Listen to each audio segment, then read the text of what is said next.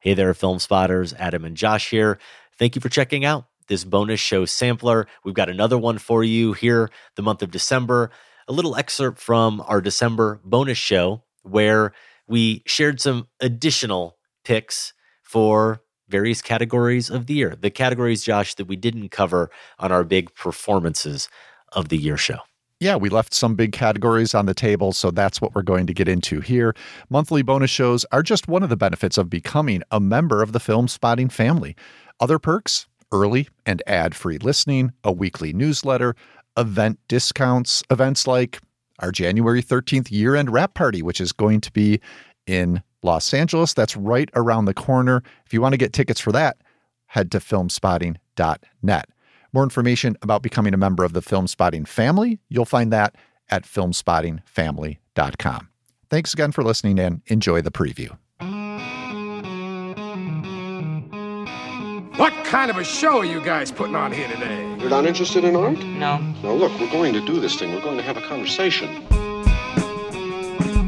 Spotting family members, thanks for tuning in to this December bonus episode. We've got some bonus categories to get to, Josh. We shared our picks for best lead performances, best supporting performances. Those were only 4 categories ultimately on the Chicago Film Critics Association ballot.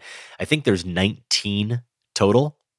Not great at math, but that would mean there are at least 15 other categories that we could get to. We're not going to share our picks in all 15 of those categories here in this bonus episode. And again, we will quickly remind you that if you want to see the winners, as we're taping this, we don't know the winners, but by the time you hear this, the winners will be announced, and you'll find those at chicagofilmcritics.org or in the notes for our last Film Spotting episode, the performances of the year.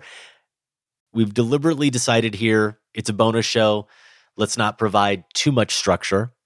Let's just get into some categories that we want to highlight, that we found particularly interesting or compelling for some reason. And I thought maybe where we would begin is thinking about whether or not there were any categories. We can get to the hard ones, and there were more hard ones than easy ones, as is always the case when you're trying to rate the best of anything in cinema and you're thinking about all your favorites.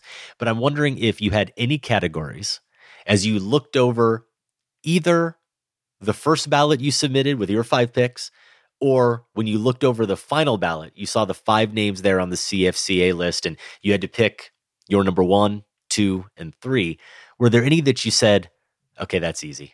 I'm not losing any more sleep over this. I'm not debating these picks anymore in my mind. There's nothing to debate. I know exactly how I'm voting.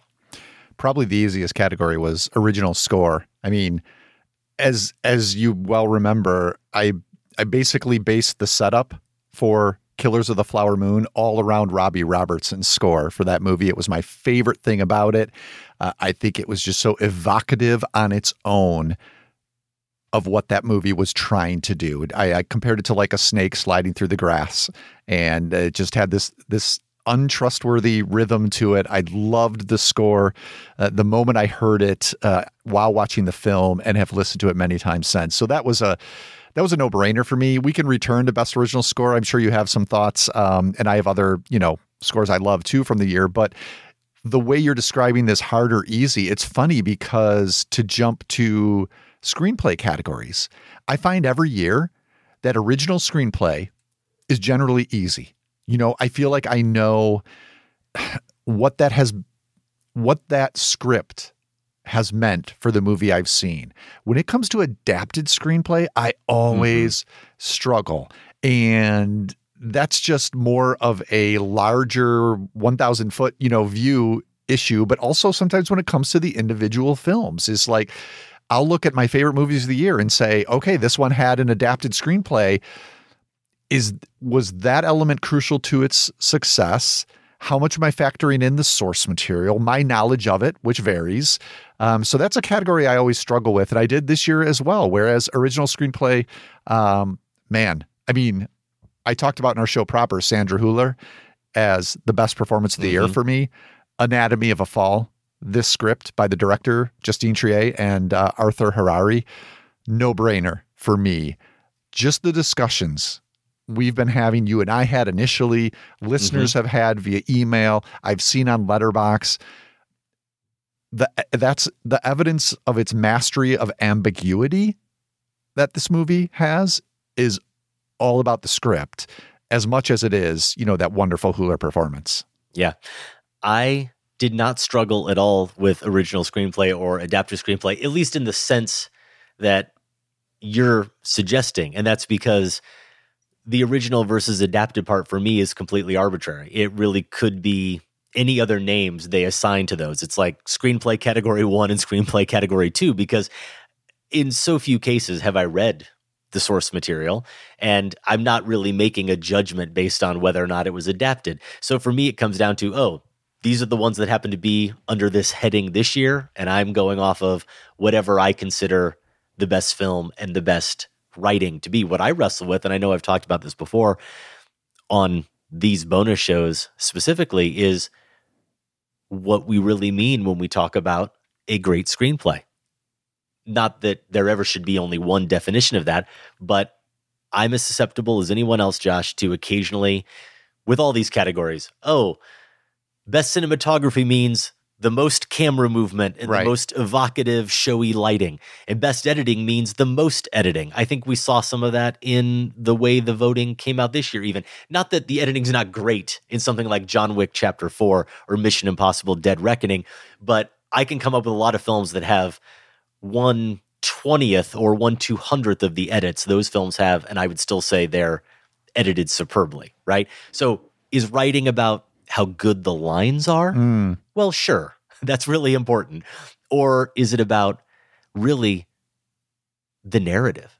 Is it about structure? And I tend to be a big structure guy. Yeah. But I try to have a little bit of balance between those two. I'm with you then. And when it came to original, this one wasn't very hard for me to pick, and it wasn't very hard for me to rank.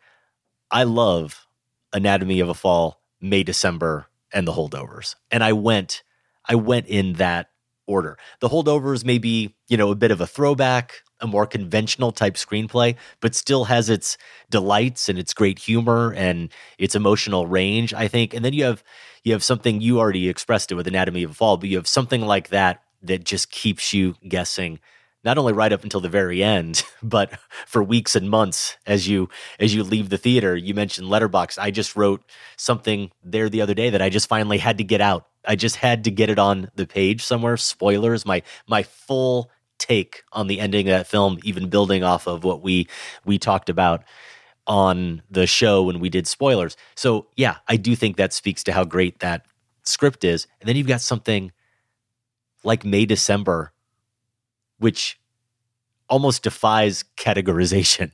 It's one of those films, it feels so of its own type. And I know, of course, it's pulling from other Todd Haynes work, and it's pulling from other melodramas, and yet it feels truly unique. And the way it balances all of those different tones, and does also give us some of those great lines, like the line we talked about in detail on the performances show.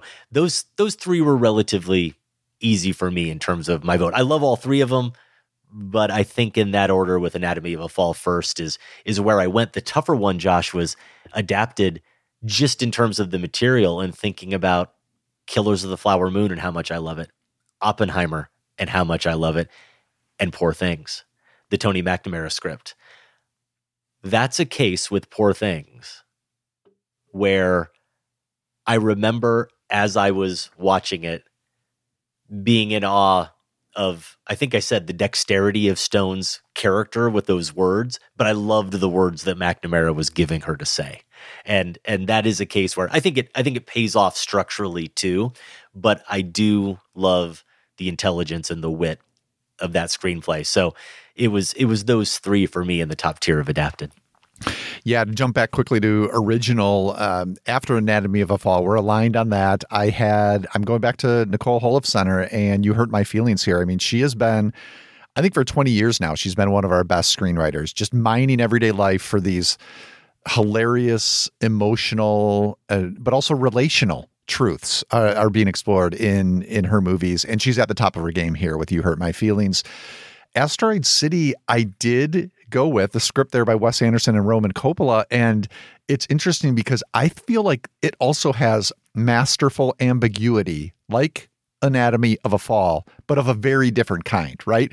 But both of those movies, they're not interested in laying everything out for the viewers in their story and their structure, but they are interested in inviting the viewers into possibilities that the story, the structure offers.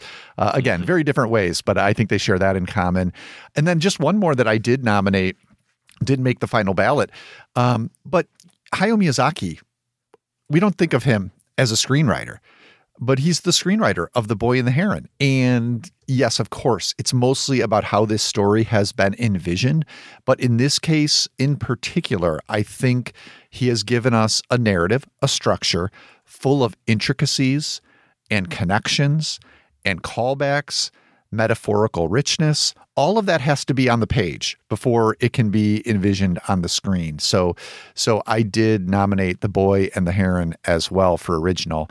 And then jumping to adapted, did you mention Andrew Hai's script for All of Us Strangers? Did that make your nominations list or not? I forget, because I thought it almost certainly did. I think I'll say real quick, Josh, before you go on, that one of the things I'm balancing here is that I'm looking at two sheets, which is my original cheat sheet with all my picks on it, and then where the CFCA came out. And the thing is, there's often so much overlap, at least this year there was, that sometimes I feel like I'm looking at the same list, but then you say something like Asteroid City, and it reminds me to go back and look at my original vote. And of course, Asteroid City was in my top 5. There you go. Okay, good. For best original screenplay. Because, yeah, I mean, I'll say it. It's one of my favorite films of the year. Of course, I think it's one of the best scripts of the year. Yeah. And it's just, and as I said, it's interesting in the way it works, not only alongside Anatomy of a Fall, but a bit differently than other Wes Anderson films, even, I think. You know, where the trajectory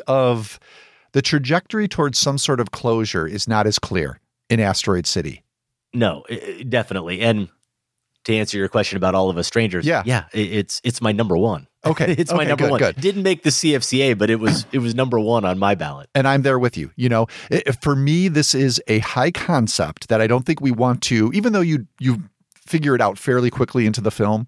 I don't want to spoil it here, but it's a high concept that blossoms, I found, in my experience, rather than something like, you know, the Nicolas Cage film Dream Scenario, where Cage plays a professor who just starts showing up inexplicably in people's dreams across the world. Great idea. Could go a million directions. I found that to fizzle out.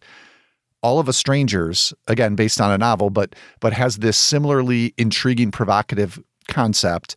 And rather than not knowing where to go with it, the movie just expands in its meaning and emotional depth and richness and implications from there. So that's why it's number one for me. We hope you enjoyed this taste of our monthly bonus shows. To hear that full episode and to get access to future and all the past monthly bonus shows, join the Film Spotting family at filmspottingfamily.com. This conversation can serve no purpose anymore. Goodbye.